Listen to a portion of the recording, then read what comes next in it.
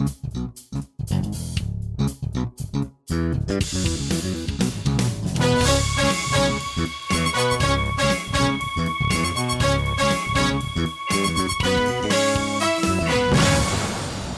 and welcome to another episode of the Tech.eu podcast. My name is Robin Wouters and I'm here with my lovely fellow reporter Shaheen Samavati. Hi Robin. Great to have you back on the show. Let's dive right in because there's been a lot of news in the past 2 weeks since our last podcast, so there's a lot of ground to cover. First of all, there have been a number of major acquisitions of and by companies you've no doubt heard of. There's Nokia, which has bought fellow Finland-based company Comtel for close to 350 million euros as mobile operators increasingly rely on software to make their networks more intelligent. One analyst claimed that the move was likely to take out a competitor or a potential competitor in the future, but Nokia said it was part of its strategy to build a standalone software business at scale, unquote. Another big acquisition in European tech was the Priceline Group signing a deal to acquire UK and Denmark-based travel search site Momondo Group for a considerable $550 million in cash. Momondo offers a meta search engine for hotels, flights, and cars in Europe and is probably better known for its subsidiary brand Cheap Flights. As a result of the deal, Cheap Flights will operate under Kayak, which Priceline also acquired back in 2012 for $1.8 billion. The acquisition is also the latest in a string of European travel tech deals, with Skyscanner getting acquired by Ctrip in November last year in a £1.4 billion deal, and Germany-based Trivago going public in December after separating from Expedia. Yep, that's right. And that's only a few deals. There have been more in travel tech. We should really dive into that someday. And we will.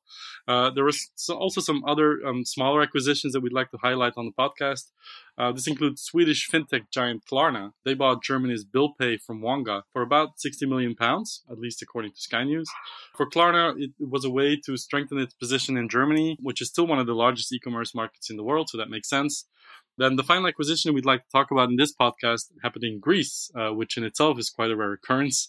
Greek taxi-hailing app TaxiBeat has been acquired by its German competitor MyTaxi, which in turn is owned by Daimler. So this is, of course, a move for Daimler and MyTaxi to boost its competitiveness in Europe, where it competes against the likes of Uber, of course, but also Taxify and lots of similar local companies that have really been flooding the market. No figures have been made official, but speculation over a potential deal last month tipped the acquisition at around $43 million. We'll have to see how those acquisitions play out.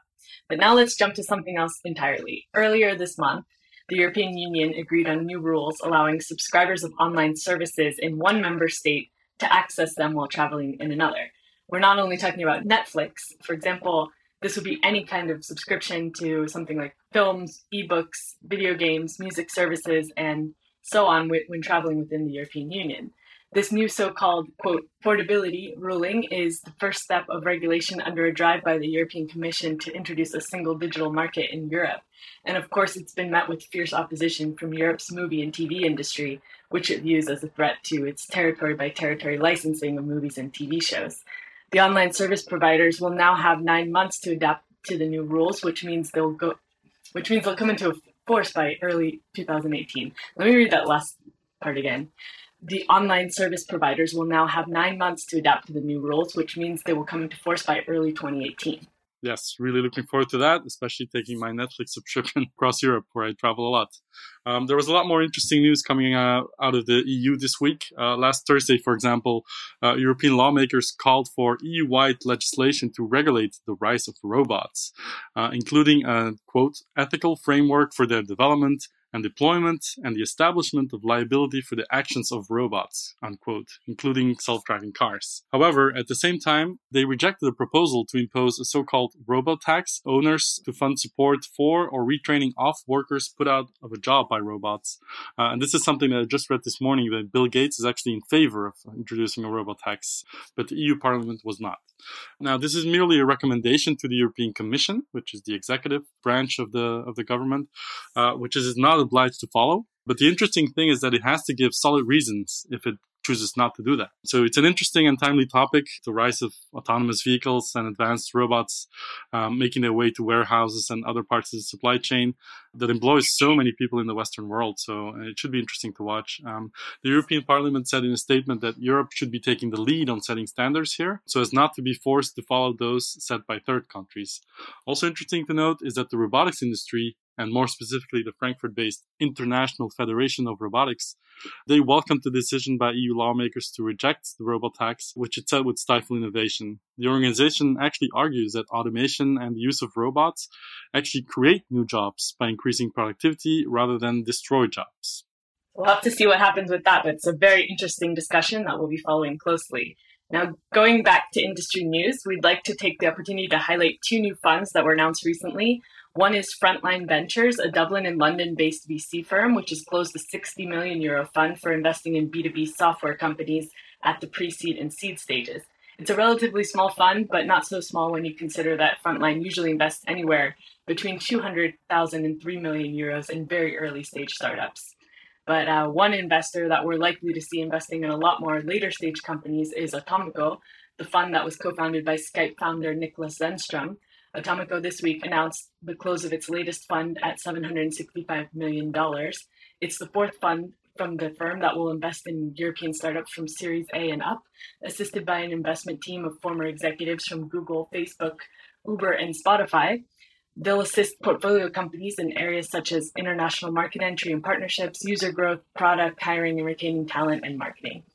Yes, a big number there for Atomico, which is arguably the most bullish fund of its size when it comes to the potential of European tech companies to become global leaders. And they're also calling it Europe's biggest fund now. So congrats to Atomico. Speaking of which, I was in Riga recently for the amazing TechChill conference, which is really great. If you have a chance to go, you should go next year. I met with some of the finest startups coming out of the Baltics there, which Atomico is also invested in. And I caught up with a local Latvian fintech company, Twino, that I think deserves a lot more attention than they've enjoyed so far. We recently wrote about them. Twino operates a peer-to-peer lending platform, and the company recently announced that it has funded €100 million worth of P2P loans in 9 countries to date already. So we covered that news. But before that, I'd never really heard of the company. And apparently they employ more than 600 people, and they've been bootstrapping all along. So I had the pleasure of catching up on all of that with Twino CEO, Yevgenis Kazanins, in Latvia. And you can listen to that interview now. Hey, this is Robin from TechU, and I'm here in Riga, Latvia for the TechChill conference. And I'm here with Yevgenis from Twino. What's Twino? Twino is the fastest growing peer-to-peer lending platform in Europe. We operate across 9 countries, and we have investors from over 30 countries around the whole Europe. Right.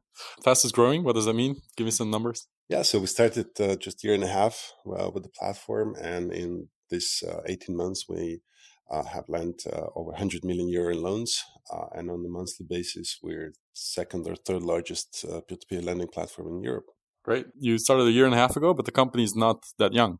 Exactly, yeah. So the company started as a traditional balance sheet lender. So the company was lending its own capital, and since 2009, and in 2015, we launched a peer-to-peer platform and started this path of kind of transition to peer-to-peer model. Right. And this is an amazing number. You employ 600 people. That's insane.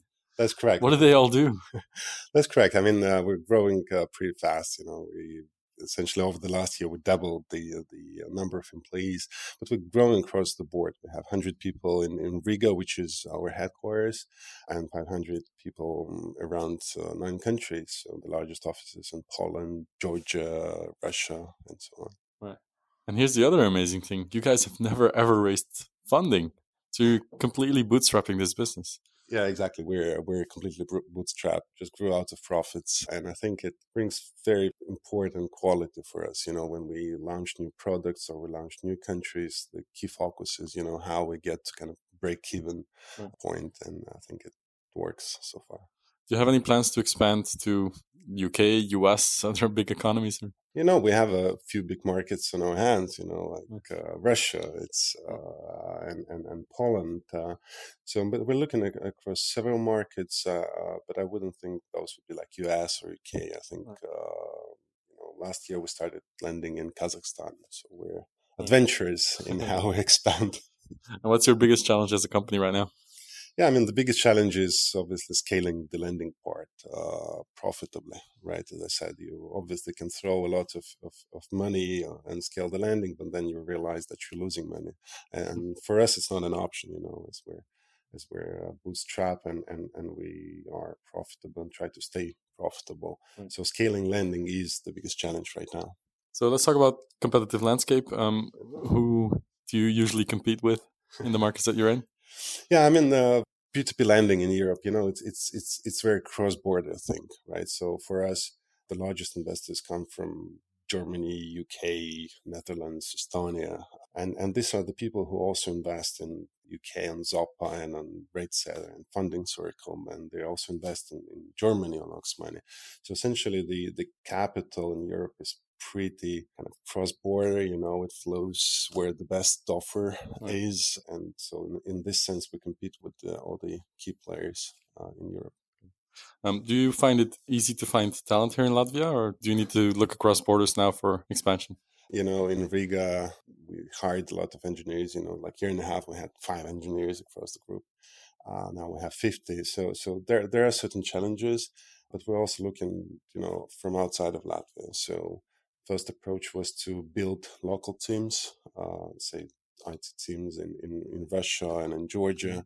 But now we also bring people to Latvia. So, for instance, our social media manager is from Mexico. So we're like completely opportunistic, looking where the best talent is and bring them here. Yeah. And how do you feel about the Latvian startup scene? Before joining Twin a year and a half ago, I was away from Latvia for about 5 years. And when I came back, I realized that this startup ecosystem just blossomed in this period. 5-6 years ago, when I started my company here in Latvia, we were like 15 people on this startup meetups. First thing I went to meetup, and there were like 200 people. I was like, whoa. You also have very unexpected support from government. So there was a startup law passed that gives extremely great advantages on tax for startups. You see government working on providing visas for startup founders.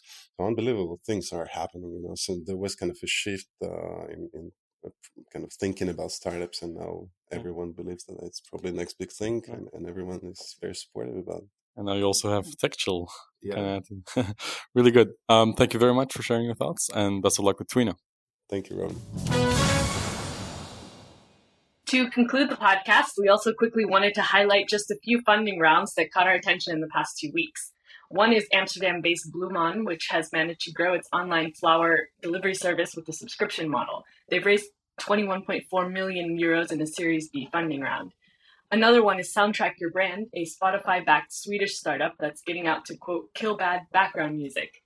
That company has raised $22 million in a funding round led by Nordic VC fund Industrifonden and the UK's Balderton Capital, with participation from Telia Company, Northzone, Creandum, and others. Final funding round we wanted to highlight is for Barcelona-based fintech company ID Finance, which has secured $50 million in debt financing from a number of sources. ID Finance is a balance sheet lender which provides credit scoring and digital finance services. It's already active in Spain, Poland, and Russia, and last year landed in Latin America by releasing its Moneyman product in Brazil. With this new debt funding in place, the company plans to boost its Latin American expansion plans. Thank you very much, Shaheen. That's it for this week. One more note before we leave you completely. If you happen to go to Barcelona next week for the Mobile World Congress or the 4 Years From Now conference, please be advised you should come early on Sunday, the 26th of February, as we are hosting a great event in a beautiful venue with a lot of amazing speakers. It's called Mobile Sunday, and for more details and tickets, you can visit mobilesundaybarcelona.com, and we hope to see you there. Thank you so much for tuning into our podcast again. We hope you're a regular listener. If not, you can fix that by subscribing on iTunes or SoundCloud. You can also follow TechEU on Twitter. We're at tech_EU. And we can also be found on Facebook, LinkedIn, and even Google Plus if you're so inclined. Thank you for listening. We'll be back next week. Bye, Shaheen. Bye, Robin. Looking forward to seeing you in Barcelona. Adios.